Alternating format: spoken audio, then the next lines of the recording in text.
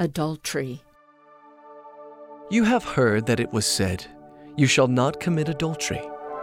But I tell you that everyone who gazes at a woman to lust after her has committed adultery with her already in his heart. If your right eye causes you to stumble, pluck it out and throw it away from you.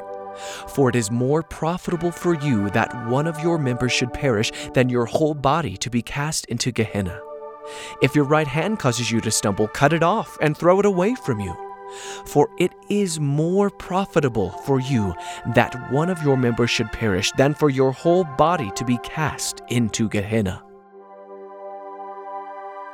It was also said, "Whoever shall put away his wife, let him give her a weighting of divorce."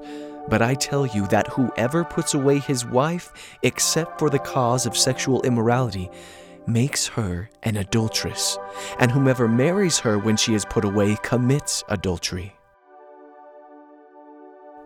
You have said well, "I have no husband," for you have had 5 husbands, and he whom you now have is not your husband.